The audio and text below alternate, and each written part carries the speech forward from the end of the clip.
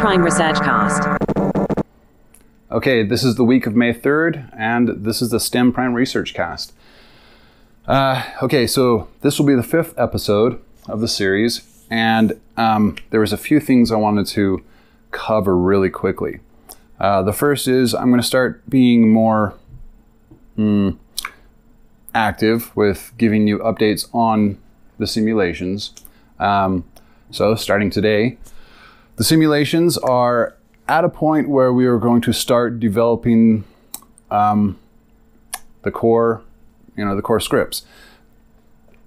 However, I'm not comfortable with putting it up on GitHub until it's at least semi-functional. So don't expect to see this up on a public repo until it is at least semi-functional.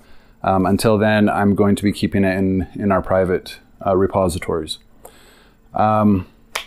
Next thing is that this episode is, I know I took a hiatus for a minute. I had to do some updates, got a new screen, new card, bunch of new drives. The old drives were just ready to totally donk out on me. I still haven't run the cable, and I don't know why. I said Cat 8 in the last, in the update video. I'm not running Cat 8, but I am running Cat 6E, so hopefully that will help with the speed and the radio pollution in this area. It's insane how bad our speeds are here because of the wireless. I shouldn't even be wireless anyway. I'm doing what I'm doing. It's not something I want just kind of floating out there. So yeah, that cable is going to get run sometime within the next couple of weeks. Let's see what else. Oh yeah, so the episode I've been working on, I am still not ready to release it. So because of everything else I've been doing, I've been handling a bunch of other things. I've barely gotten any coding done. It's not going to be up until next Monday, but that will be the day. I had originally planned on doing this other episode for today, which I had previously filmed, but I am redoing that because I don't know. It got a little too personal. So this is the, I guess, reimagining of that episode. What this episode is okay, let's rewind for a second. Let me explain what has happened and sort of kind of the walls I've come up against with this project. First of all, I'm still wearing my wrist brace. Okay, first of all, this has been an interesting project to promote. It's been interesting to see how certain people have responded and accepted it, criticisms, what they've had to say about it, that sort of thing. But I've posted it in several forums, and for a couple of days I was making posts on Reddit, which probably, looking at it, retrospectively, maybe wasn't the best place to just start posting, but I did, and I was posting it in a thread in the culture thread, okay, because the culture and Star Trek have been some pretty heavy influences on my decision to start this project,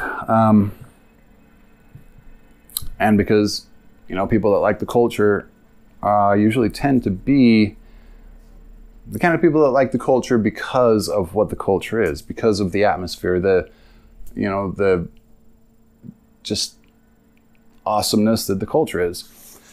So I thought it would be a good group of people to kind of, promote this to, which, yes and no.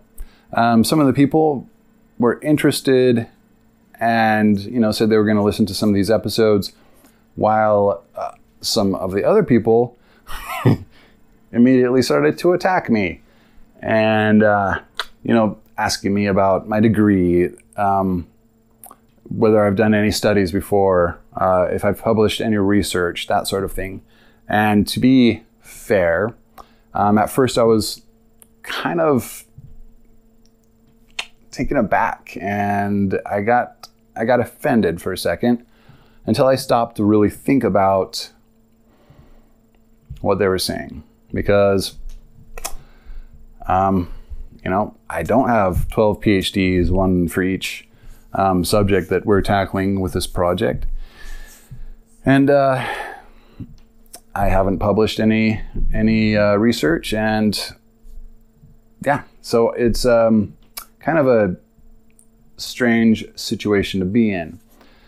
However, I fully understand that position. I am totally a scientifically minded person, and if I were them, I would be looking at me with just as much scrutiny and skepticism as they are. So I can't fault them at all for what they ask, the kind of hard questions they throw up at me.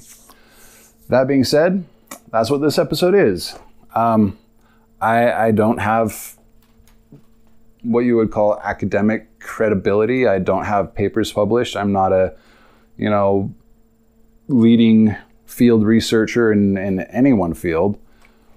So what I'm going to do today is I'm going to walk you through who I am.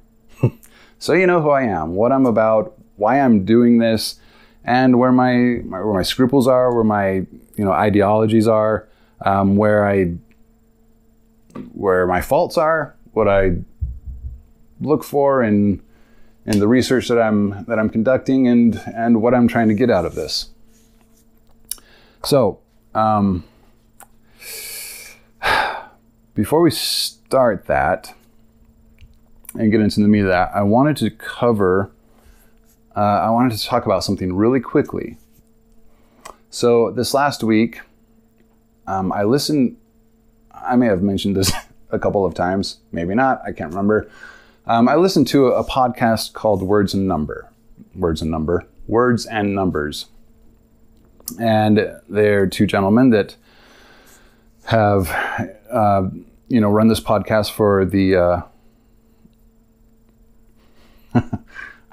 brain blank, the Foundation for Economic, oh my gosh, FEE, Foundation for Economic Education. Is that it? I think that's it. Okay, so that's who these two gentlemen are. They're fascinating people to listen to. They make a lot of good points. They're very objective.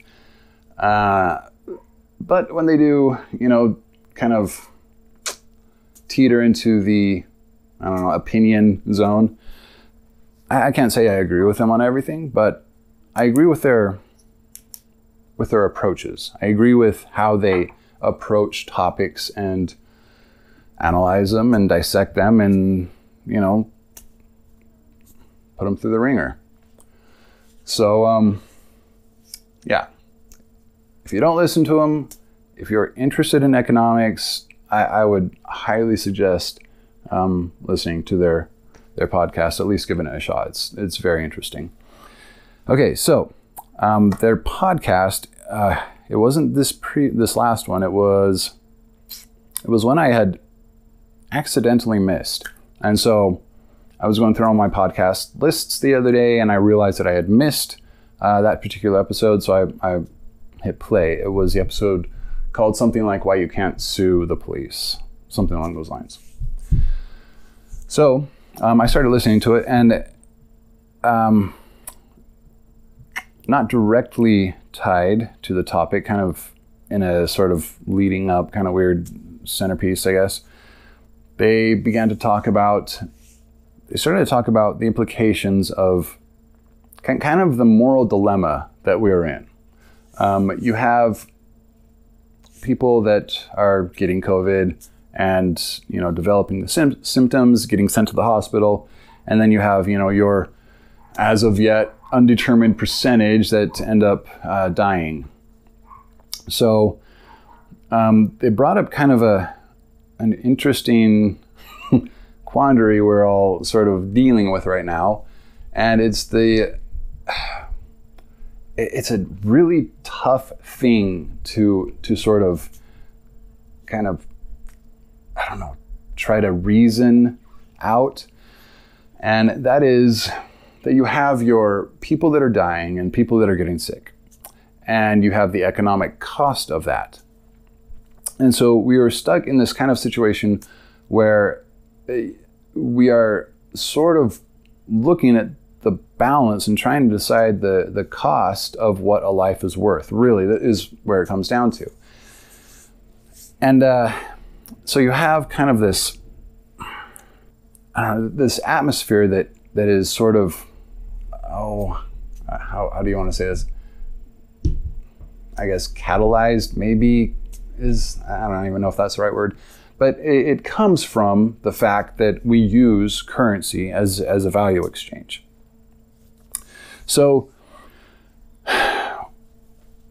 we're in a situation where we are literally trying to, decide what a human life is worth, where we're trying to decide whether or not to let people go back to work, and is that going to be worth it? Is it'll be worth it if, we lose another 0.03%, we add a 0.03% to the death tally. Is that worth it? And it's a really weird thing to ask, but it's also kind of necessary in the situation that we're in.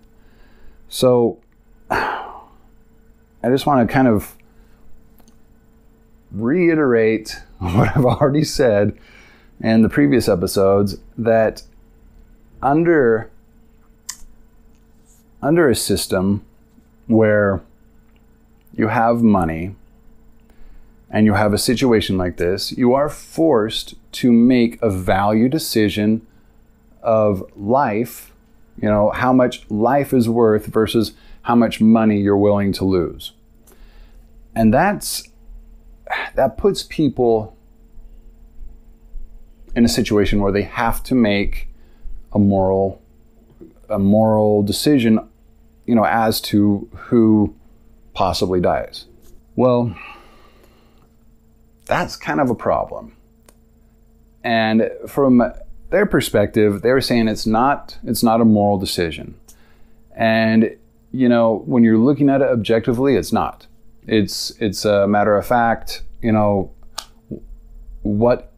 what is going to end up giving us the best return, sort of a thing, not return.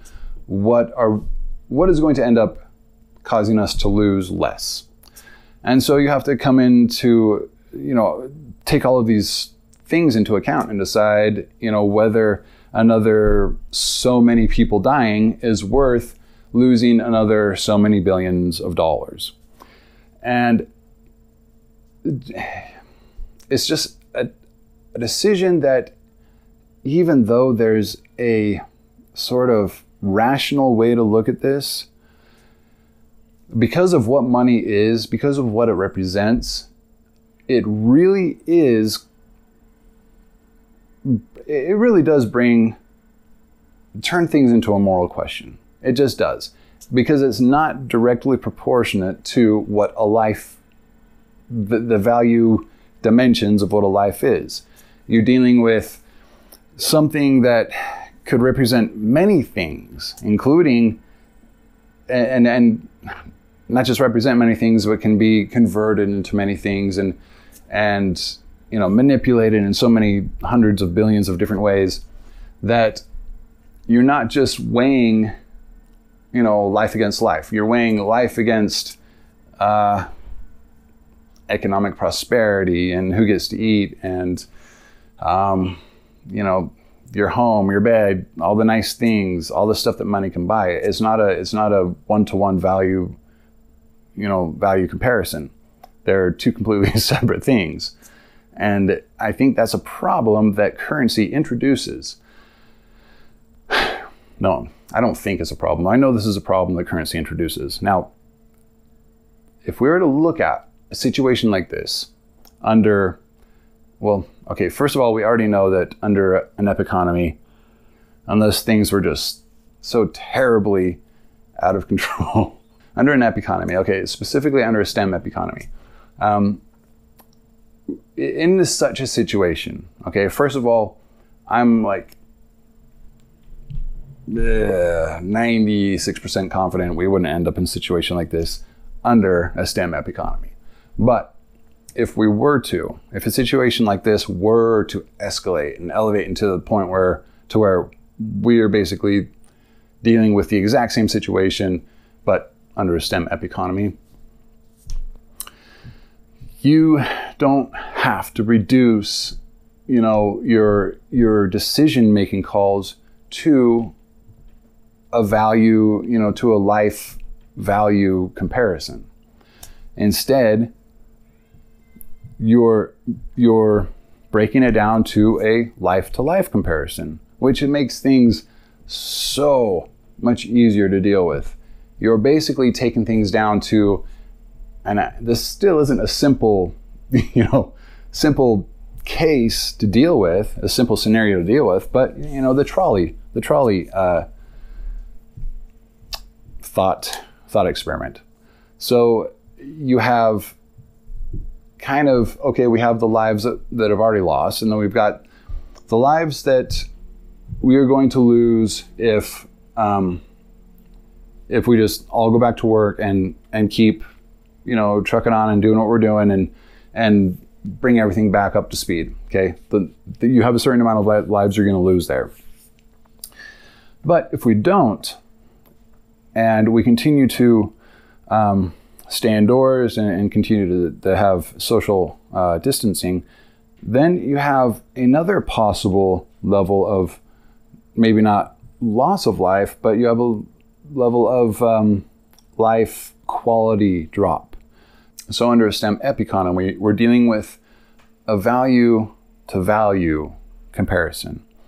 And now we're looking at, okay, if we bring production all the way back up, ramp it back up, how many lives are we at risk for losing?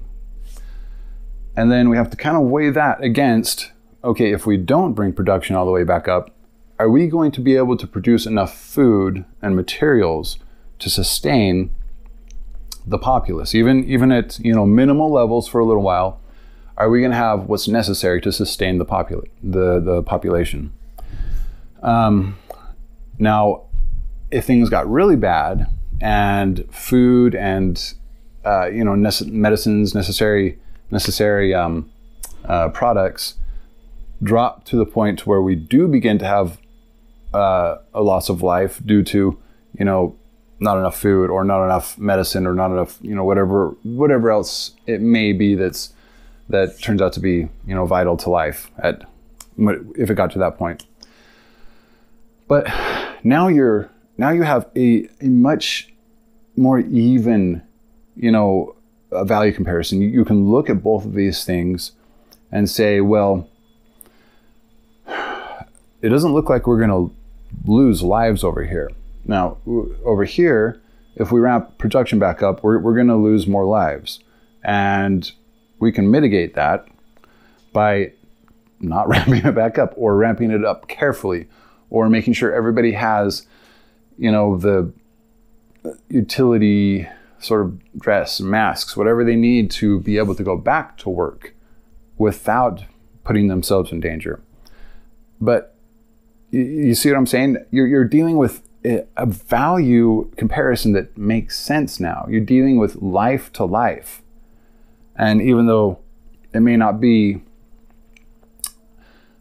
in the situation we're in right now, it wouldn't be, a life loss to life loss. But you're talking about life loss to quality of life loss, or, devaluation, with maybe a couple of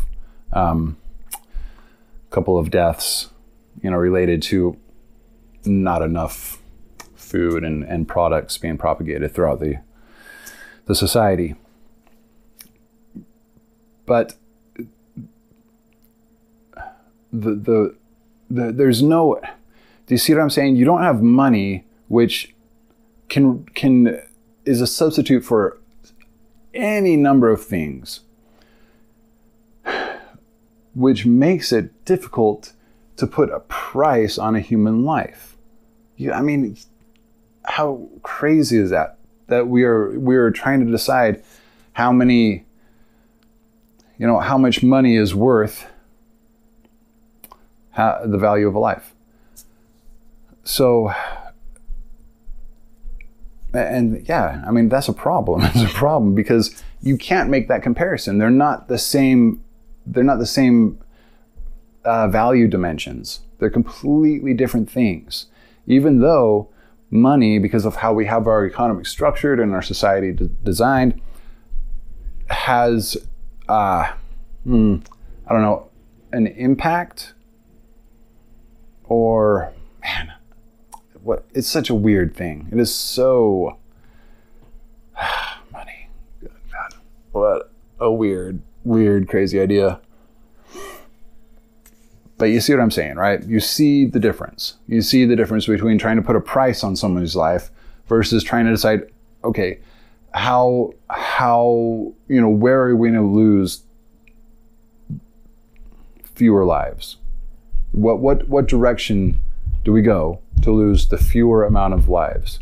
It's life to life. It's life to life and maybe value of life, depending on the situation. But you're not trying to put a price tag on it. It's an equal comparison. It's life to life, stone to stone, bird to bird, cherry to cherry, whatever you want to use as your comparison. But it's not apples to oranges. It's not two completely separate value dimensions that really you can't equate to each other. Sure, you can say, well, a dollar bill money you can equate to anything. That's its purpose. But the problem is that that's its purpose, is to equate it to anything, including a life, which makes it a very difficult. You're not equating life to life. You're equating life to maybe life, but maybe a new truck, maybe, a new boat, maybe a bunch of food or whatever else. It's not directly related to life, which makes this a moral problem. So, words and numbers, guys. I agree with you that objectively it is not a moral problem, but I think it is also a moral problem for that very reason. And I mean, if you guys listen to this, but under a STEM epiconomy, you don't have to deal with that. You're dealing with true value of any one thing against the true value of any one thing. You're dealing with value. Okay, you're dealing with like value dimension comparisons. They're the same value dimensions. There's nothing different about it and nothing that makes it into a moral issue. Okay, so that's what I wanted to say before we get going. Let me think for a second. I am going to hit pause and take a quick break, and then we are going to jump right into who this guy is. This is fun. Okay, so the title of this episode, episode number 5, is Post-Scarcity. Seriously? Who even is this guy? So let's get started. I'm going to walk you through kind of the main points in my life. Okay, I ditched the last one. It was like 2 hours long, 2.5 hours long. And I don't know. I felt like it got a little too personal, and maybe I talked about things that really didn't have anything to do with anything. So I'm going to give you kind of a crash course on who I am. And hopefully with the information I give you, I'm going to be as honest as I possibly can without getting too personal. But you can then make your own kind of decision as to whether or not you finding me credible, and whether or not you think this is a legitimate endeavor. Okay. So again, I'm doing this because I feel like it's necessary at this point. And not only am I kind of glad that I get one more week to work on the 3 functions of money and thermodynamics, but I also get a chance to upfront and early kind of tell you who I am and why I'm doing this, where I came from, where what has happened in my life to make me who I am, and what has led me to this point where I have honestly just kind of dropped everything else,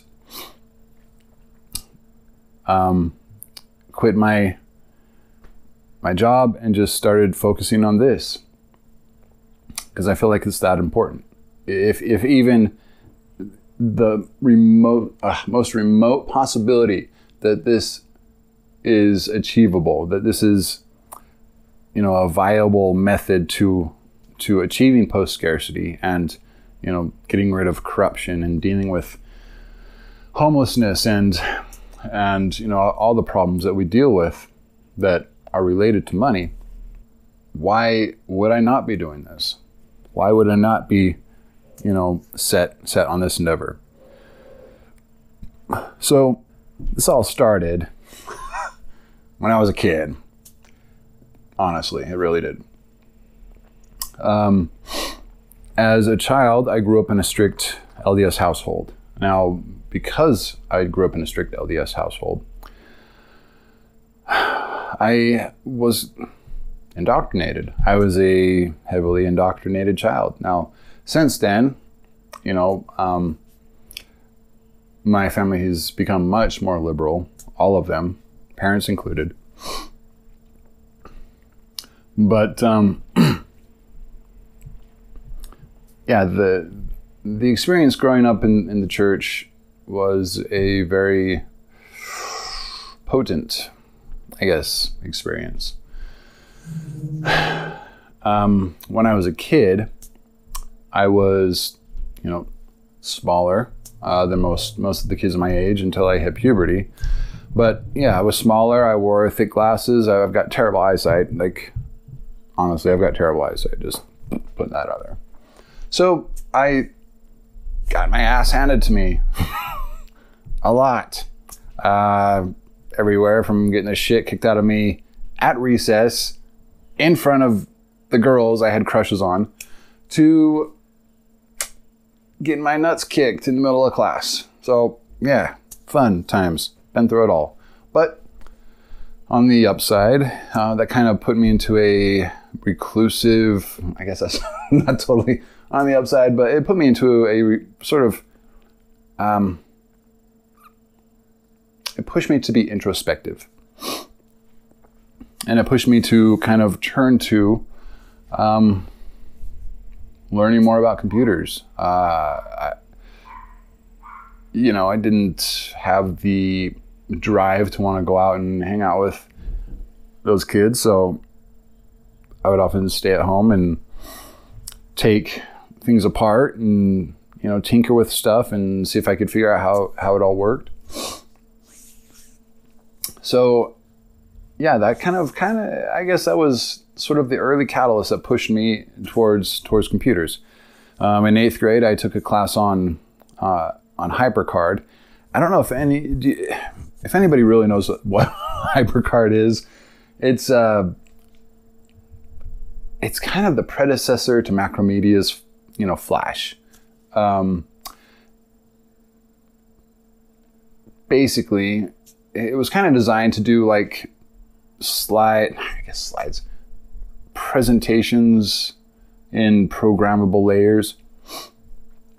But you could also, this is why I kind of dug it, you could also do video games. I don't know if anybody remembers Zork, right? Zork, it was a text-based, terminal-based kind of game where it would say you're now standing in a dark cavern with, what are they, grues, and there's a grue sneering at you or something like that. And then you have to say, attack or go north or run or escape, whatever. But there was kind of the lineage of that kind of video game came to something that was on the old Nintendo called Shadow Key. There were a couple other games like it, but instead of just text-based, you would have, it would be text, text-based with sort of visual augment. So you would have a picture of the room, and then it would have a description and kind of what was going on, and ask you what you wanted to do. That was why I kind of started getting into this, because I wanted to make my own little Zork Shadowgate. I think it's Shadowgate type of games. Okay, so moving on. Next major event. I was never totally. How do I say this? I believed in the church 100%. I was like, just totally indoctrinated, bent on the idea that the church was true. And by the way, if you are a member of the church, whatever, more power to you. I'm not even touching whether or not you should, can believe in your faith or not. I'm just relaying my experience. Yeah. Okay, so throughout my teenage years, I drank and smoked pot, that sort of thing. So I wasn't like, true blue hardcore Mormon. I believed in it, and I tried to do my best to adhere by it, but I didn't. I don't know. I still drank and smoked pot, I guess. Whatever. Time goes on, and I turn 18, and I don't go on my mission. So everybody in my ward and my family was like, he's not going on his mission. What's wrong with him? But I just wasn't like mentally ready to do something that intense, like 18 years old, go off for 2 years, dressed in a suit and tie every single day and serving the Lord. Bah, no thanks. But I turned 21 and have this experience. Oh my gosh. It's kind of embarrassing talking about it, because to me it was just like, such a sign. But now looking back on it and understanding what I understand now, it makes a lot more sense to me. But yeah, so at 21, I decided to go on my mission. Okay, I get called to the Philippines, the Bacolod mission, which is, kind of more in the middle of the Philippine islands. And I get put on an island called Panay.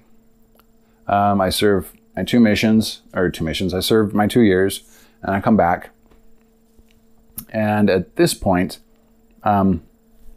I was still like super charged up for my mission, and I just, wanted to do the whole Mormon thing. I wanted to come home off my mission. I wanted to start. Sorry, stupid. That's just stupid. To me, this seemed very stupid. Though this seems very stupid now, looking at it. Okay, I wanted to start a Mormon metal band. Yeah, get your laughs out now. Okay. So yeah, I wanted to do that. I wanted to get married. I wanted to have like 12 kids and do the whole family thing and be successful and get a crazy job, on my own 12,000 companies, the ideal Mormon like end game. Okay. And my cousin approaches me and tells me he's going to California over the summer to work for a company called Dewey Pest Control, to sell pest control door to door. Apparently this is kind of a thing that return missionaries do from Salt Lake City. They go down to California and do this for Dewey. So I said, sure, get some sales experience, whatever. Go down there, start. It was like, let's see, there was like 1, 2, 3, 4. I think there were 4 of us in the apartment. And so I can't remember when I quit, but it was like a week, maybe 2 weeks into it, where I was just done with it. I was just fed up with it. And, I've got my reasons for it. First of all, I'm not a sales guy. I don't like selling stuff that I don't know anything about. And here they are giving me, chemicals, right? Pesticides, no less. And they want me to go door to door and tell these people, like face to face, without being a chemical engineer or a biologist, telling them that this is safe chemical and doesn't hurt your kids, doesn't hurt your pets. You can spray it all over the place. It's great stuff. I was just so not comfortable with doing that. And so I quit. And, there was a little bit of a ruckus because they paid us money up front, right? And then we do our work. But there was no contract saying you couldn't just stop and quit in the middle of it. So I did. Probably not the most honest thing I have ever done, but that's what I did. And instead, I went down and got a job at a place called Pacific Computers. And for those of you that are in the Calabasas, Malibu area, if you're coming down from Calabasas down to Malibu and you hang a left on PCH, right as you hang a left onto the freeway, just off to the side, there's a kind of a little shopping center, a little strip mall. And there's I don't know if it's still there, but there's a little shop called Pacific Computers. And it's computer repair. So, I knew about computers at the time, so cool, let's do it. So I got a job there and I started doing, computer repairs up and down, the beachfront, which was actually really cool. I got to go inside Tom Petty's home and fix his wireless network. Like, how cool is that? Who can say that? I don't know. I thought it was pretty cool. Tom Petty's freaking awesome. So I didn't see him. It was his maid and some hot girl on a floaty out in the middle of his pool, but it was still pretty cool. A lot of porn stars, like a ridiculous amount of porn stars. So, quick side note. Oh man, maybe I shouldn't say this. Shit, why not? Let's just say it, whatever, let's blow it up. One of the guys I was working with was pretty keen on repairing the porn stars' laptops and computers for whatever reason. Yeah, turns out he was searching their hard drives for movies and pictures, and he had a sort of kind of secret server back in the corner of the repair shop where terabytes, like literally terabytes worth of hard drive space, where he was just, copying all the movies and pictures over to you. So funny, right? Okay, moving on. All right, so this is where this whole kind of thing blossoms. I meet a girl, okay? She's Russian. Kind of royalty-ish, right? Her dad was the prime minister of Tajikistan. And I never got the full story. But from what I understand, and this may not be the totally correct, story, her father got into a little bit of beef with the Kremlin and Moscow, and their entire family ended up getting kicked out. So yeah, so obviously it was mob related, because what in Russia is not. But yeah, the family got kicked out. They got basically barred from ever coming back to Russia. So they, put roots down in California, and this is where I meet her. Now, I'm going to call her Nicole, because that's the name that she went by, but that is not her real name. So for, I guess, I don't know, just to kind of be polite, I'm going to continue to say Nicole, okay? So I start dating her. Okay, no, before I start dating her, one night in the hot tub, we are just partying and having a good time, and she invites me in for a drink, and I say, why not? And I go inside her apartment and have a drink with her, and things get a little, heated, and I get a little, Mormon boy scared. So I jump up and bolt for the door and say, I can't do this. And I start opening the door. And before I know it, she had closed the door and kind of wedged herself between me and the door and asks me what's wrong. And I say, I can't do this. We're going to do it. And I'm trying to be good. Like, I got to go. And she says, nope, we're not going to do it.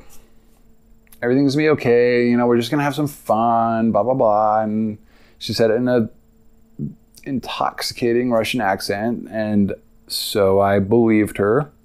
And one thing led to another. And then we did do it. And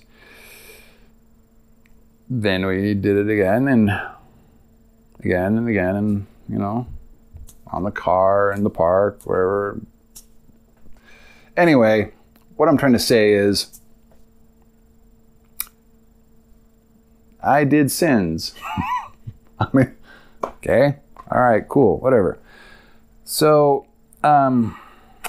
she has 2 kids, and she is very, I guess, she was 33 at the time. I was 23. Yeah, she had a good 10 years on me. And we had kind of agreed up front that this was just a, friendship thing. No feelings. We didn't want to get involved or turn, have this turn into an emotional sort of thing. So I was okay with that. She was okay with that. And it didn't work. She started to get emotionally attached to me. I started to get emotionally attached to her. And so, I don't know, it just turned into this issue, right? Because she's got 2 kids. She's in her mind, she wants a man that can provide for her. She wants a man that can, get a house and have a job and security, what the feminine energy usually wants. And I mean feminine energy, and not in a mystical way. I mean it in a very pragmatic, reality-based sort of way. So, yeah, that happens. And we decided to kind of break it off. So, heartbroken, I jump in my car and drive all the way to Salt Lake City overnight and end up back here. Okay. So I go to my bishop to repent. And trust me, okay, this sounds like I'm just going off, but this is all going to make sense soon. Go to my bishop to repent. And he says he thinks that we're going to have to, go to the next level. I don't know if you know anything about Mormonism, but you have a hierarchy, right? You have your ward, which is kind of your basic, tiniest, smallest church unit. The head of the ward is the bishop and the bishopric. The bishopric is like the bishop and his 2 counselors, okay?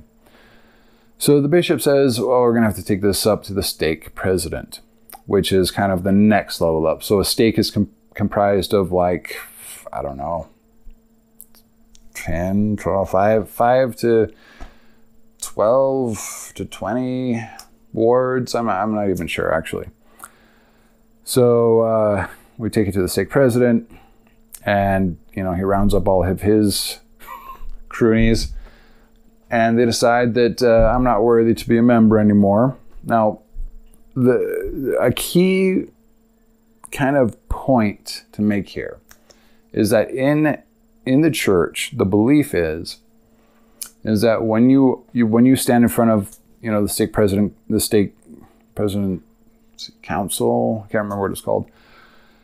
The idea is you kind of tell them what happened from your perspective, the story of what happened.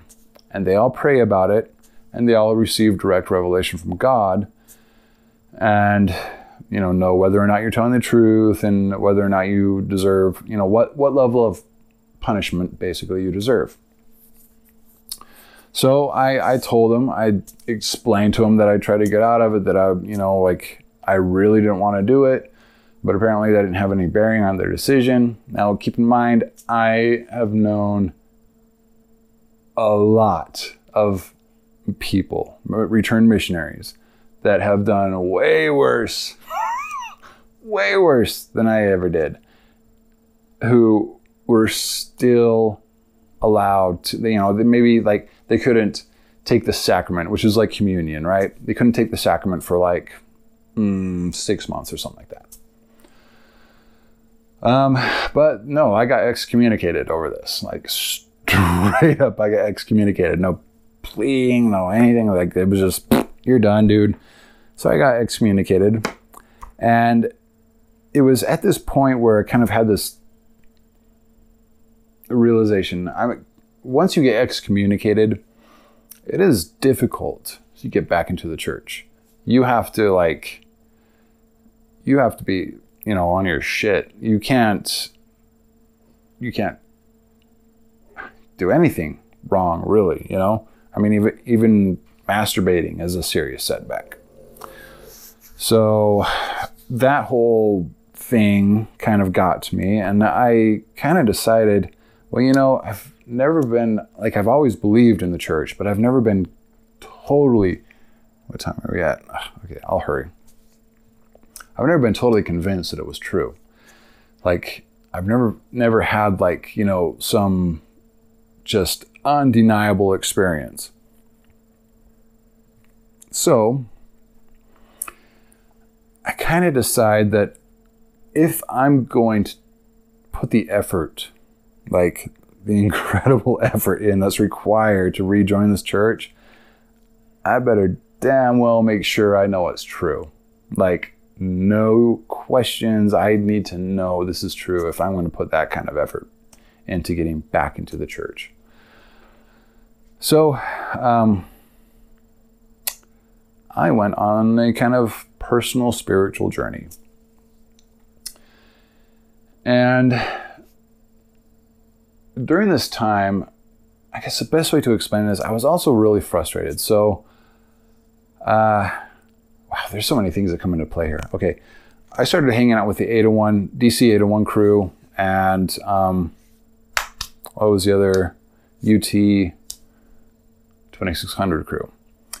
If you know what the 2600 magazine is or what DEF CON is, then you already know what I'm talking about. But if you don't, there's a magazine for, man, I hate the word hackers. It's such a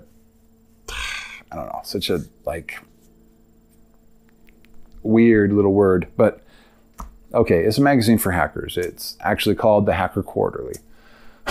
But the 2600 magazine was something I subscribed to, and I read it and I loved it. And I found out there was a local group of people that, read it and were down with it. And it was called UT 2600. And so I decided to go check out one of the meetings, and I made a bunch of really cool friends. Still a lot of friends. I haven't seen some of them for a while, but there's still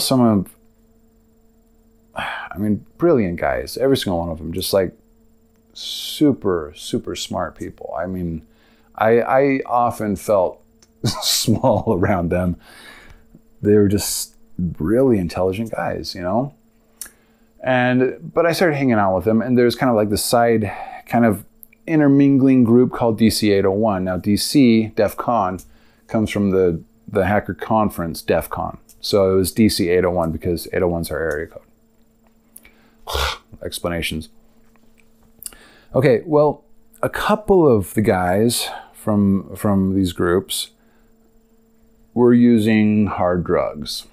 And yes, I went down that path pretty hard, actually. Nosedive right into it. Okay, I think another good reason for doing this episode so there's no mud anybody can sling at me after this. I mean, if anybody wants to, confront me, I'll be like, dude, I've already talked about that. That's something that, what are you even talking about? Yeah, of course. Yes, I did that. Okay, so heroin, cocaine, meth, I mean, just the whole thing. So, where are we going to next here? Okay, so yeah, I got strung out. Turned into a junkie. No shame. It is what it is. It was what it was, whatever, I know who I am now and I know where I'm going, so I'm not even worried about it. Okay, so yeah, I had that experience. I had a really hard time in my life, but, and, I know like your AA guys and your rehab guys are going to have a really hard time with hearing this, but I was a very functional junkie. I mean, let's be honest. I held my job down. I kept doing what I was doing. I was very productive. I kept on top of all my projects. I just had a habit, really. In fact, I think that's how it would be if things were legal. And I think there would be a lot less of it, considering all the other countries that have decriminalized like 100%. I don't think the data is there to support it. We know that the war on drugs is an utter and absolute failure. Had I, excuse me, had I been in a country where, there was no war on drugs, I wouldn't have been so manhandled by the state and so utterly destroyed, because things didn't start turning into a problem until I got caught. Okay, but yeah, that whole other story, not really pertinent, but yes, I have a felony. There you go. There's some mud you cannot sling anymore. Okay, let's see. Okay, so I'm at this point, excuse me, where I'm just confused. I'm frustrated with everything, and I'm trying to decide whether or not I want to do what is necessary to rejoin the church. So in my kind of just lost in the world sort of state, I decided the only way to really know whether or not there was at least a spiritual reality or something akin to that. Whether it's like some kind of weird quantum mental state or some, I don't even know. There's like 100 billion different possibilities out there. But I come up with a plan. How can I know this for sure? How can I know for sure whether or not there's like, man, I've got freaking burp hiccups. I'm so sorry. I totally apologize. How can I know for sure whether or not there is like something else to our reality that we just can't see? So, because at this point I had started just diving into literature and research. I've read Richter's book on Joseph Smith's translations on the Egyptian papyri. I've read, oh my gosh, like hundreds of books. Not hundreds, probably almost close to 30 books. Grant Palmer stuff. I've read a bunch of stuff on MormonThink.com.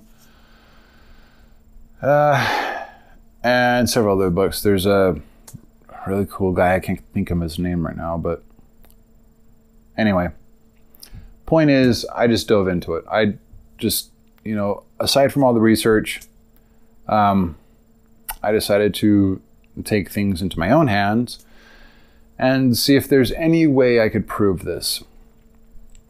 So I knew that I had begun to see things in a very different way. First of all, I started to see things in a very objective scientific way. I started approaching things scientifically,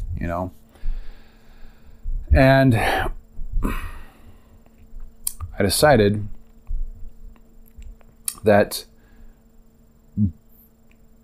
there would be no possible way to really find out, like, for myself, if there was a spiritual reality with our level of technology.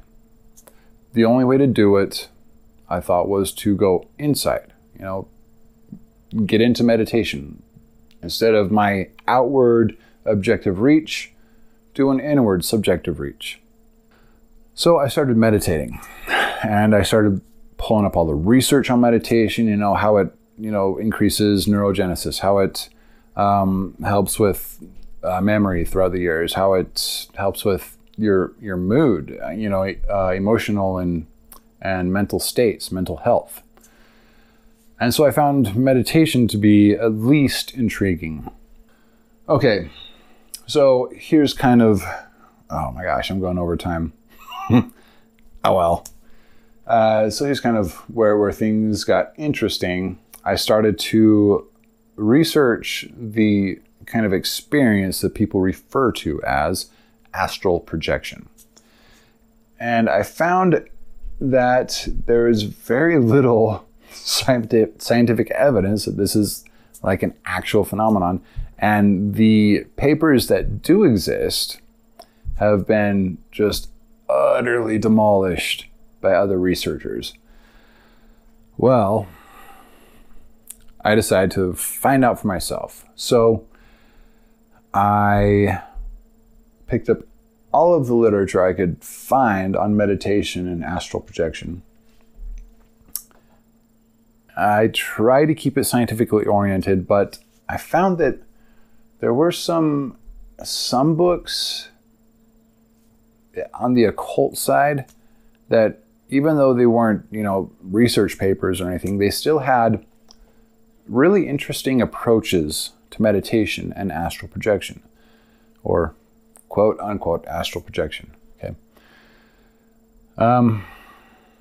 So I began to just devouring this information. I just kept going through it over and over, and I started practicing it. And, mind you, at this point, I was practicing probably 5 hours a day. I would get up at 5, I would do an hour of Qigong, I would do an hour of sitting meditation, I would go to work, then I would take my lunch break and do an hour of meditation on my lunch break. Then I would come back home, I would do occasionally an hour of meditation after work, but as I was falling asleep at bedtime, I would meditate until I was out. So I was doing a lot of meditation, like a lot. Probably nothing even close to what, Tibetan monks do, but I was still doing my fair share. And my goal was to get to the point where I could, induce this experience that people have been talking about, astral projection, and see if it was real. If I could get to the point where I could, quote unquote, get out of my body, I could set up some tests, and then to determine whether or not I was really out of my body. And since then, I've realized that even if I had been able to validate 100% that I was at least perceiving things correctly in that state, it still doesn't mean you're out of your body. There could very well be some sort of who knows? There could be other things going on aside from quantum mechanics that connect things, and you could be in some sort of virtual mental network that people construct by walking around and viewing, mentally construct, and that's what you're navigating. There's just because you can validate that doesn't mean there's a spiritual reality. All that means is that information is getting to you correctly somehow. So a lot of philosophical kind of walls started coming up as I was doing this, but yeah, it just was, oh my gosh. Okay, it took me 5 5 years, 5 solid years of doing this every day, I was getting so frustrated because I would bump into people online that, oh yeah, I was like a month into meditating when I was able to astral project like 12 times a day. I'm like, dude, are you serious? Dude, 5 years to get to the point to where I could have that experience, practicing every freaking day, have that experience 3 times a week at most, 2 to 3 times a week. It took me 5 years to get to that point. And oh my gosh, it was exhausting. But I got there, okay? And even though I wasn't like popping out like other people apparently were doing, I was having that experience. And oh my gosh, okay, I can understand wholly why somebody would think that they were leaving their body, because that's what it feels like. When there's 2 ways to induce astral projection. One is like to kind of realize that you're dreaming while you're dreaming, have sort of a from dreaming, somebody came up with terms like wake induced or dream induced, whatever, it doesn't matter. While you're dreaming, you can realize that you're in a dream and become conscious, and then apparently go out and float around and everything.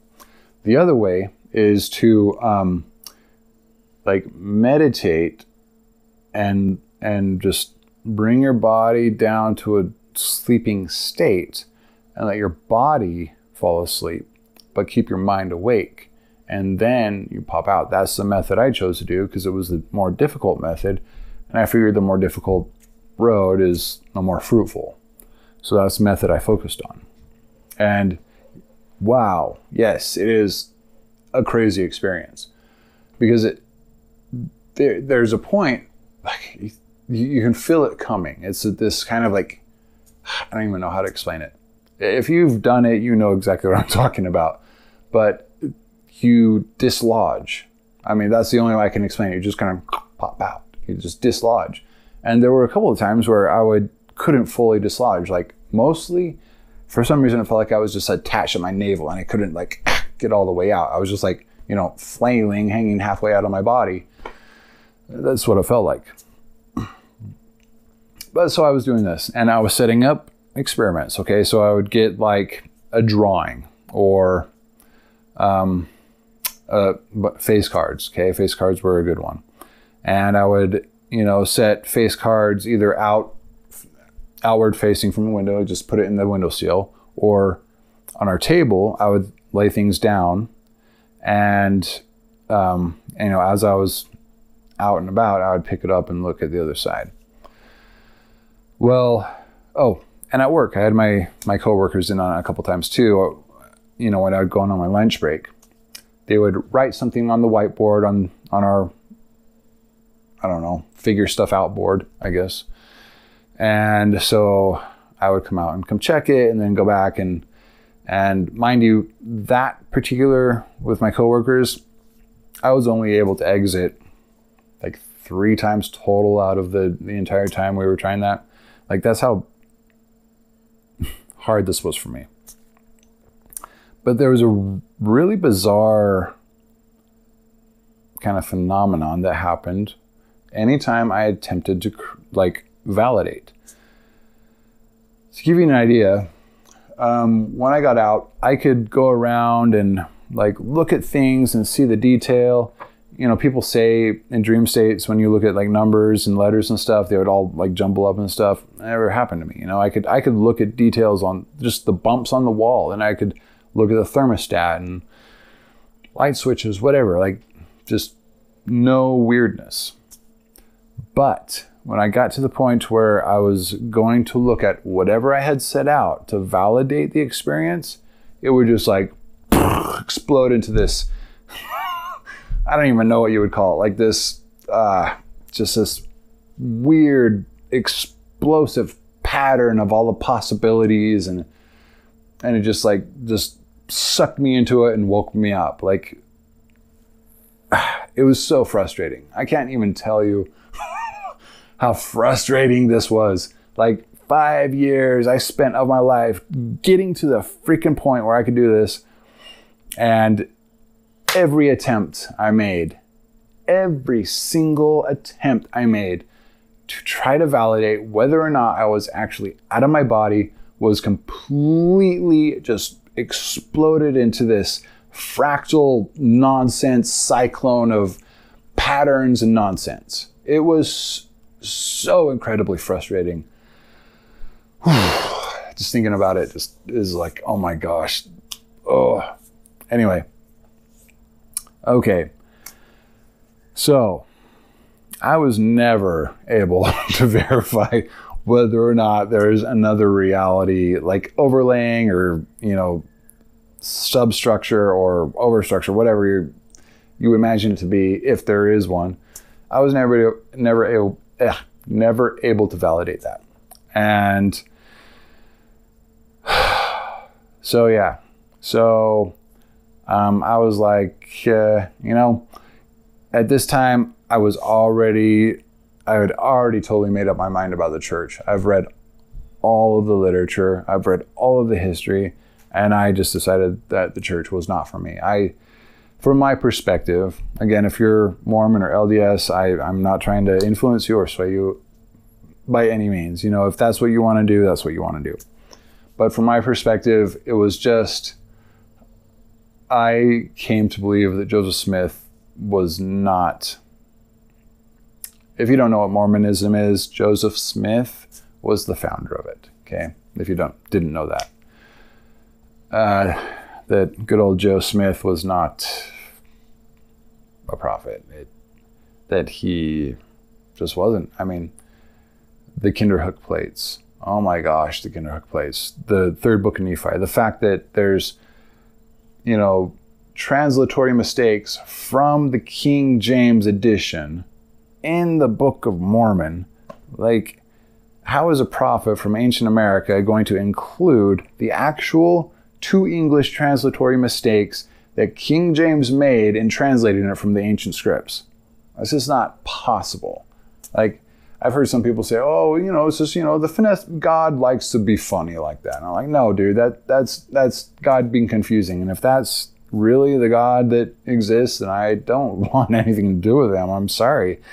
Again, if you're religious or LDS, just pretend I'm talking about my ears. Yeah, that made no sense. I just mumbled. Okay. So yeah, I was just totally convinced that it's just not my thing. So, but this was an important, for me, this was an important kind of time in my life because it allowed me to really be able to sort between my own biases and between, what the reality is, what I want the reality to be, and what the reality really is. And I wasn't able to prove it. I just wasn't. And I had to accept that, even after 5 years of work. I mean, I can't imagine the people that do, 20-year studies with one hypothesis and they end up with something that completely just shatters that hypothesis. And they have to start over again, not start over again, but go back, restructure their hypothesis and start again. Like, I couldn't even imagine doing that after 20 years. But I did learn that the truth is far more important than what I want the truth to be. And going through that process has had a really profound impact on who I am and how I approach problems. So, this is supposed to kind of be like me showing you the more inner me and letting you decide for yourself whether or not I'm worthy of you finding me at least credible enough to follow this. I can promise you I'm not trying to mislead anybody. I'm not trying to throw any false information into this research, and I sure as hell am not trying to, upturn anything or make things the way that I want them to be. I'm telling you right now, I do not know if STEM theory will hold. I don't know. And that's what this is about. That is exactly what this entire process is about. The STEM Prime Research Cast, okay? The research interviews that I am hoping to start conducting as soon as I conclude this explanatory section. But I'm not about to be like tricked or duped or anything by my own biases. I know what my biases are, and I understand the power that they have, like to a very, very personal level. I'm not about to get tripped up on that. I understand that my only expertise is computer science and coming up on machine learning and artificial intelligence. I have worked really hard to know my field, but the AI STEM drive includes psychology, sociology, economics, physics. It's so just like woven into the fabric of academia in general that there's no way I can sit down and try to tell you that I know this is going to work, or that I know that enough about anything else that I'm presenting this as any kind of a remedy or fix for our current situation in this world. But what I will tell you is that I have done as much research as I could possibly do. I follow Pinker. I've watched almost every open publicly available course that Robert Sapolsky has ever done. I've got at least a fifth of that bookshelf over there is psychology. Okay. I've got more psychology. Proofiness, excellent book. I've got all my Linux and Unix and programming books down here. I've got my meditation stuff, code. If you're getting started in computer development, the two books I would recommend first is this, Introduction to Logic or Digital Logic Design by Hayes. Absolutely fascinating. And Code by Poltzman, what's his name? Petzold. Okay, Petzold, Robert Petzold, is that? I'm sorry, I think it's Robert. Charles Petzold. Fascinating book. Like seriously, really, really fascinating. I'm a physics buff. I love physics. And I'm not a PhD. I went to college. I've got 168 credit hours completed. That's enough for a master's, at least. I never got my master's. I never even got my associates. But I've got 168 credit hours. Not that that's worth a whole lot, but I'm not trying to mislead anybody. And I'm not trying to mislead myself. I'm trying to know and understand what I'm doing the best that I can. And the entire reason for me seeking research interviewees is because of that.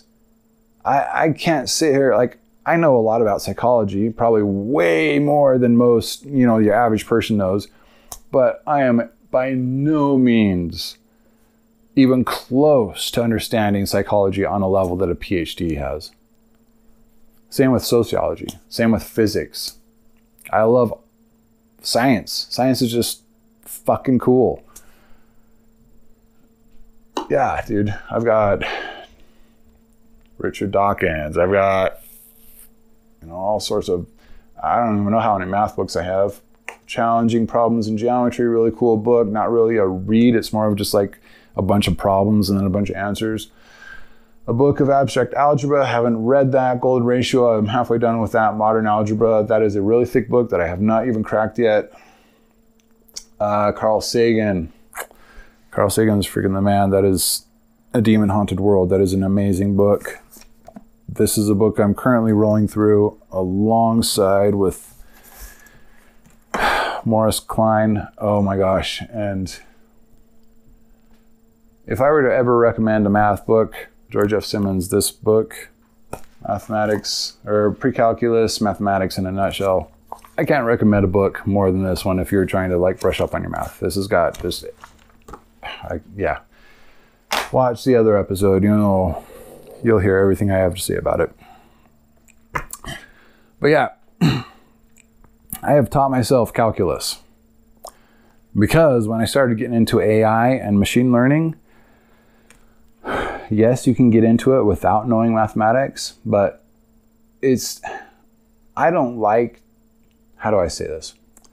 If I'm going to dive into something like this, I want to know how it works. I don't want to just be given like a bunch of functions and formulas and say, oh, you tweak this, you tweak that, and then, you train your model and you do your thing, and then ta-da, you have an AI, okay?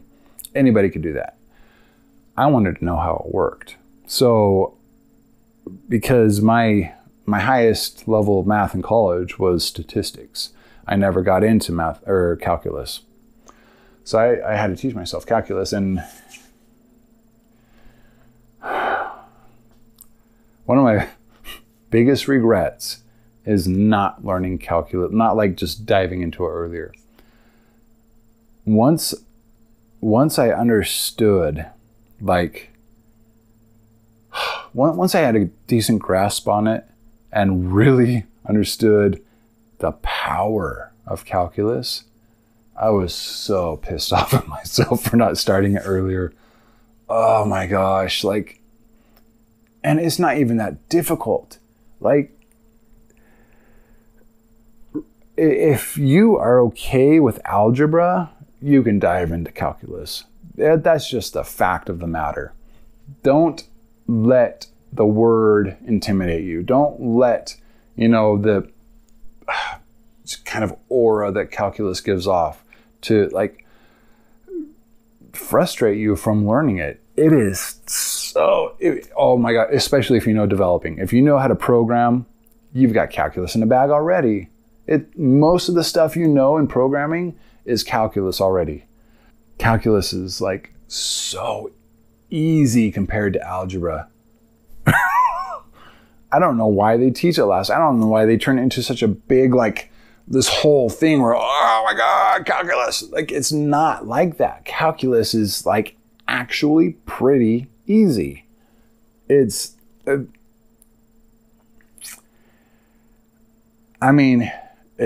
just graphing, really. You're still just graphing, but you're just looking at analyzing the graphs a little bit closer. You're looking at how to pull different types of things, derivatives and integrals and stuff. You're learning how to work with that data, and it's not hard. It's not hard. I promise you. Find somebody that knows calculus and have them explain the basics to you, because it isn't hard. And the fact that we have made it into this kind of this thing that is to be feared and you don't really want to get close to it is just a fault of our society. It's a detestable, disgusting thing that we do. Calculus is awesome. Calculus is so cool. I don't even know how to explain it. Just don't be afraid of it. Just jump right into it, because it is the coolest, most useful part of mathematics that we have. If you know how to do algebra, if you know geometry, oh, dude, you've got calculus already. All you have to do is just start learning it, and then you can solve all the problems you want. Depending, really. The really, really crazy complex problems. But for the most part, most of the problems you want to solve, done. So, yeah. Okay. Well, this is going to be about an hour and a half. I did a lot better than I thought I was going to do. Oh, okay. Yeah, before we close, I want to make an announcement. So, stemprimepodcast@gmail.com. Do not email that address anymore. I've gotten rid of it. I didn't even want to set up a forward. If you want to contact me, if you want to talk about the project, if you want to, even possibly be an interviewee and talk about it on the research cast and kind of sift through some of the stuff. New contact, okay, is researchcast at stemdrive.ai. Okay, I'm dumping the Gmail address. Just trying to level up to a little bit more professional level here. So yes, researchcast at stemdrive.ai. Okay, don't get confused between STEM Prime and STEM Drive. STEM Drive is the project. STEM Prime is the it's the simulation and the research cast. Okay. So that should wrap this up. Next week, I will finally be done with the 3 functions of money and the and thermodynamics. Okay. And one more thing, the contest. Okay. For anybody who is listening, and I don't know if you saw the last the last update, the mini episode, but okay, I'm running a contest. I'm going to give you the basics of the criteria. The actual contest rules are going to be up soon. I'm not going to put them up for 2 weeks. Okay, I'm giving everybody that's listening to this a head start. So, I've had kind of a little bit of a hard time deliberating on, trying to decide between, there's 2 contests that I want to do. And I was trying to decide which one I wanted to do first. But I decided on doing this contest first, just because the other contest, you're going to need access to a little bit more of information on STEM theory. So I'm going to do this one first. And what I would like, okay, is a submission. You can start working on this now. Feel free. To everybody that is listening right now, you have a 2-week head start before I start pushing this publicly. Okay, I want a new word to use in place of post-scarcity, and there are some reasons for this. There's actually, okay. I need a new word. So let me explain to you why, and then I'm going to tell you what you need to do, or at least the basics for what you need to do to enter the contest. The reason why is because post-scarcity, the lexical definition, and the literal definition really don't capture kind of what we're all thinking about when we use post-scarcity in a colloquial kind of sense. Like when we're talking about it in science fiction, when we're talking about it, as a topic, when we're just talking about it, sort of thing. Because the lexical definition and the literal definition, if you take it apart and break it down to its root words, really don't have anything to do with what we're all thinking about when we're talking about what post-scarcity is. There's a lot of depth to this, actually, and referring back to Words and Numbers, Anthony Davies brought this up. It was a while ago. It was a year and a half, maybe 2 years ago. That one of the resources that we will never have, never be able to claim that we have passed, that we are post-scarcity is time. that we always have a limited amount of time every day. We will never have more. We can't store time. You can't save time. You can't augment time in any way. And that kind of breaks into if you search the internet and look up, just start reading articles on post-scarcity, you'll see that people aren't just talking about time. People are talking about all sorts of things, like enabled to claim true post-scarcity. Post-scarcity means after scarcity, right? Like you're up and above and over and past scarcity. Well, everything is scarce. Unless you can find a way to manipulate all dimensions of space and time and acquire any piece of anything, whether it's time or matter or whatever, in any quantities that you want, you're still in a scarce state. You're still dealing with scarce resources. But I think when we talk about post-scarcity colloquially, we're talking about something that is enough, okay? Enough and maybe a little bit extra to achieve our very best, to just handle everything with just flying colors and just do everything we need to do in a fashion that is just above and beyond what most people or what most societies are capable of. So, yeah. So that's kind of the first reason, okay? Things will always be scarce. But the point is to be able to have the flow of the resources fast enough to where you don't have any bottlenecks, you don't have any stop points, you don't have any issues with getting what you need when you need it, okay? That's what we're talking about. That's the colloquial sense. That's what we're talking about in most science fiction. Even in the culture novels, they don't have immediate access to all time and matter at their beck and call. That's not how the culture works.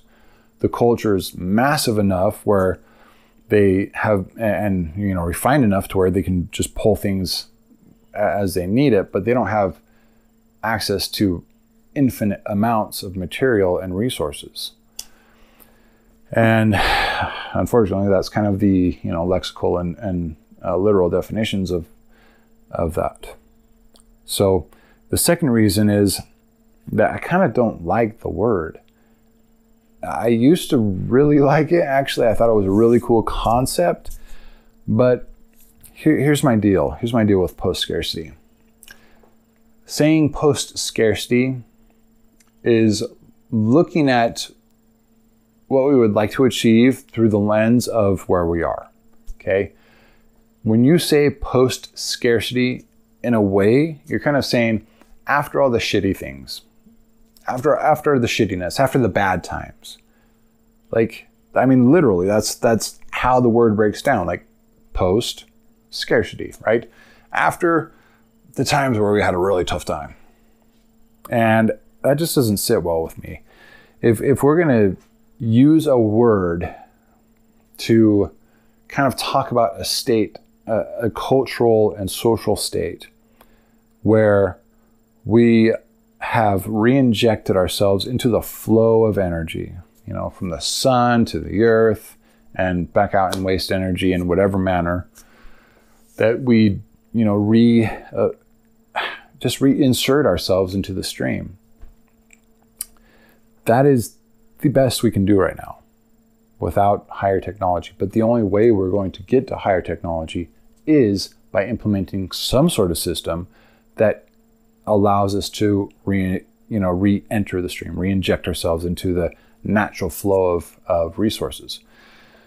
So the fact that it kind of means after the bad times, I don't like it. It's very one-dimensional. It's very from our current perspective. I want a term, and I was going to do this on my own. I was going to go through all my Latin prefixes, infixes, and suffixes, and started doing all my wordplay and everything and come up with a word. But I thought a contest would be a pretty cool way to do this.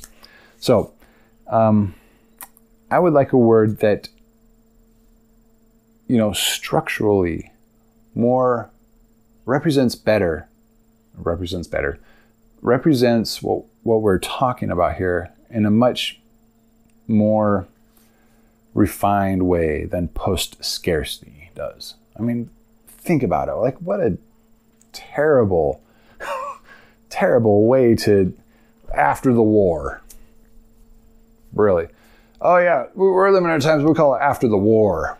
These are the good times after the war. Like, what? Yeah, it's nonsense. It really is nonsense. I want something that like just hammers out the feeling that we are in this sort of state because we are here and this is how things are and it's awesome. That's what I want to portray. I want the feeling of, I want a word that just, emanates the feeling of a culture being in the midst of just this awesome, controlled, resource, friendly, stream injected, whatever, that is just dealing with everything in a very controlled and very efficient and effective way. That's what I want. So that is the contest, but it's not that easy. Okay, you can't just send me a word. I want no more than 10 pages, no fewer than 2 pages. Now I want your etymology detailed. Okay, so don't take more than a couple pages on this. I don't want more than 2 pages on your etymology. I want your etymology listed. I want your, all your roots and suffixes, infixes, prefixes, whatever you want. Okay, listed, and I want their etymologies, and I want, why you decided to bring all those words together. Okay, now, and then the rest of your essay, I guess. Okay, I want you to explain why it fits the STEM theory so well. I want you to kind of like say why it fits STEM theory, but I don't want it to be specific to STEM theory. I want it to be a word that replaces post-scarcity generally. I don't want it to be a word that is just kind of specific and very just narrowly defined to what STEM theory is. I want it to be something that somebody could use, that you could talk about the culture with this word. You could talk about Star Trek. You could talk about the Orville. Okay, I don't want something that's just like narrowly defined to just what I'm doing here.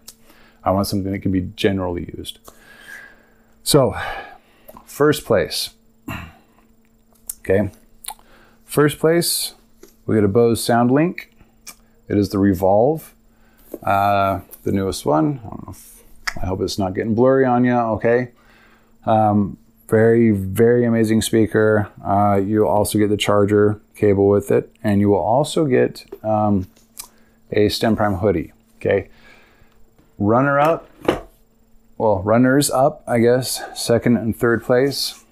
Second place will get a hoodie and a t-shirt, and third place will get a t-shirt. So I want people to feel like, this will be worth their time. I'm definitely not like a multi-billion or multi-million company yet. If I ever am going to be, I don't really care. I just want to change things for the better, So that is first place. Second place. Third place is t-shirt. And yeah, speaking of which, t-shirt should be Royal Press is who we're working with. The owner is actually my brother-in-law, but I think they're having some issues right now, but I'm gonna have to talk to them. I think they're gonna be back up and running soon. So the proofs, I will have some images up soon of the shirts and the hoodies, and I'm thinking about the stickers, but I don't know if I want to do that yet. Anyway, okay, so that's where that is. Okay, that is the contest. Start working on it now. Okay, because as in 2 weeks, not this next Monday but the coming Monday, I'm going to push this publicly. All right.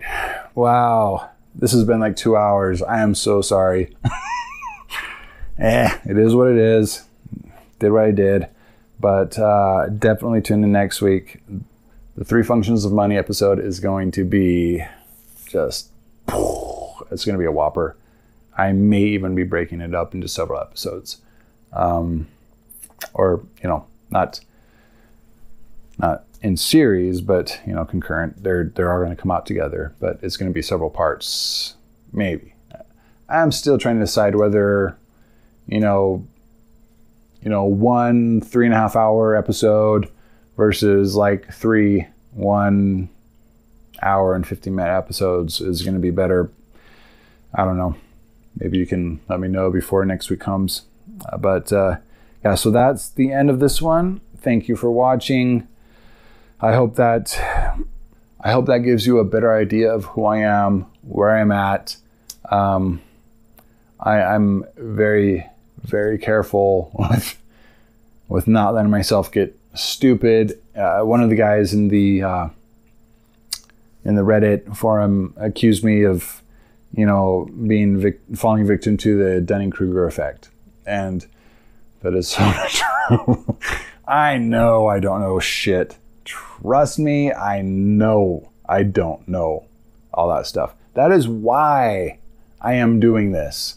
I could not, in good conscience, push a project like this without interviewing experts. There's just no way. That this is way too big of a responsibility and like way too insanely massive of a project to think that I could just tackle this by myself, and the help that I have.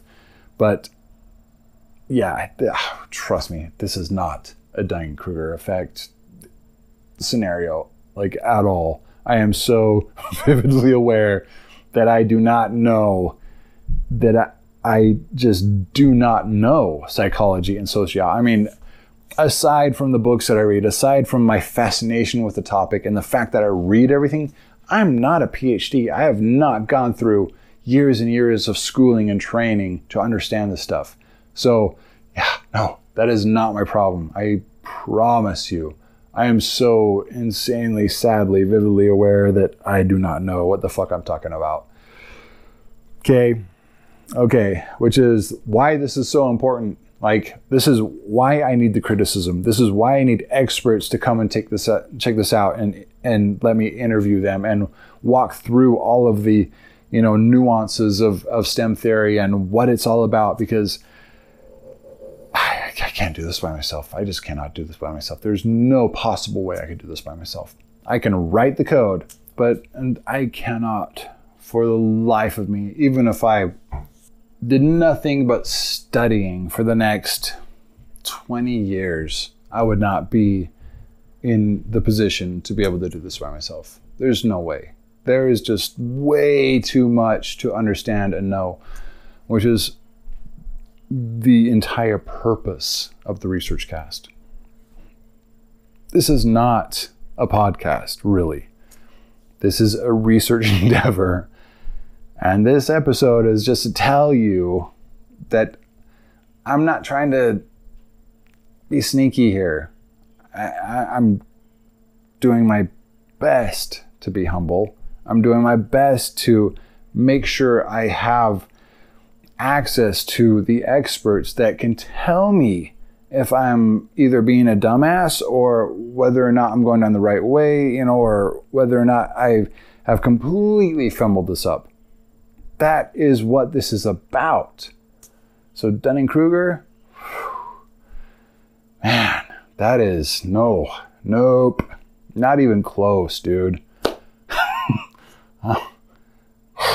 I was kind of upset that he said that at first, but then I realized, hey, he's like so put off by this whole thing and what I'm like claiming as possible, that he didn't even listen to any of the episodes or read any of Oh, he managed to read some of the old white papers that I have from like years ago that I completely had forgotten to take down. So they are down now.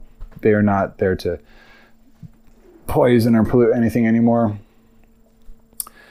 But yeah, I'm not letting my beliefs and personal biases or anything get in the way, because this is too delicate. I cannot allow anything like that to pollute this effort. There's just no way. I just will not. I have stopped my entire life for this project. Why would I allow something like that to just screw it all up? No. Come on, dude. So there you have it. Okay?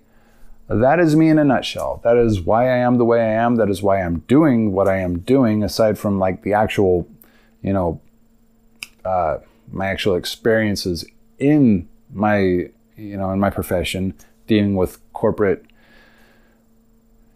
people, interesting people, and just seeing the just rampant,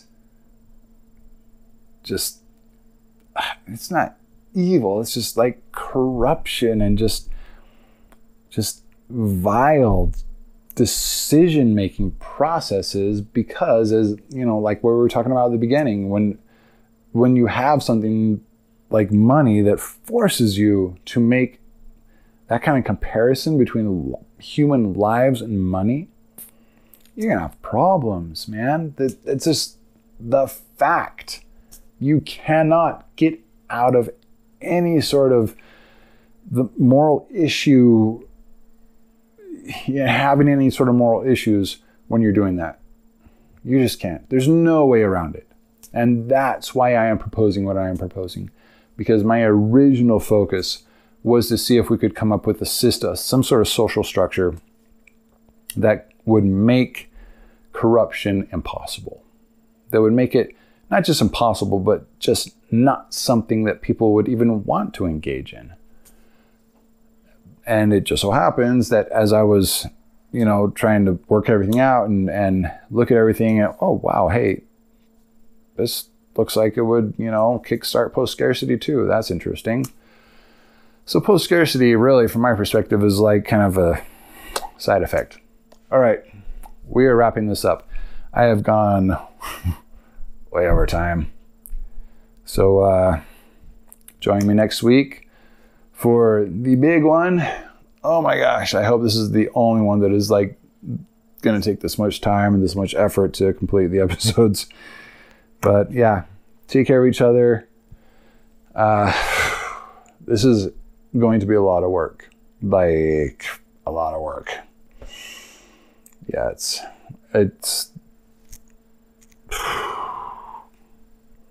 I'm frequently overwhelmed by just the insane amount of work that is still ahead of me.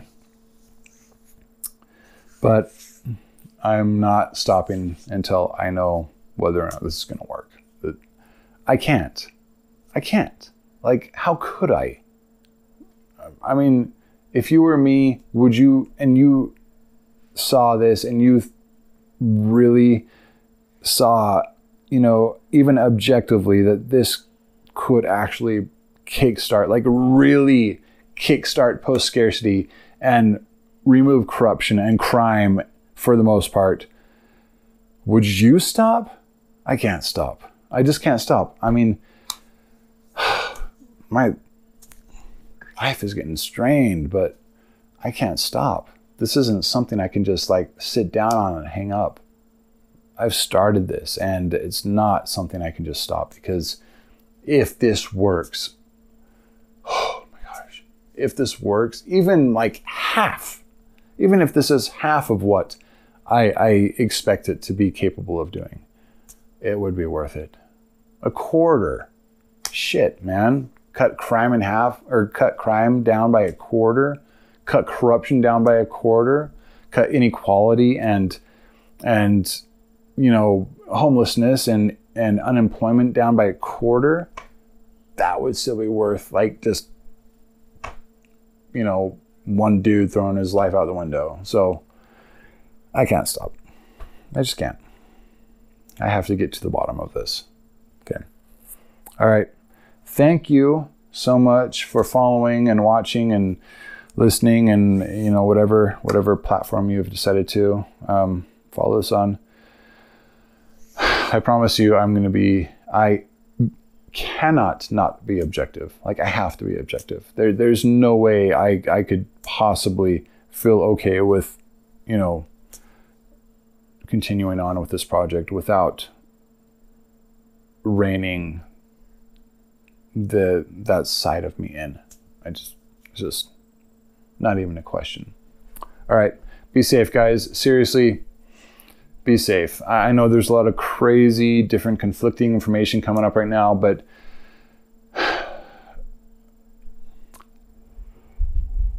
don't put yourselves in danger. Take care of each other, and I'll see you next week. Thanks. Bye.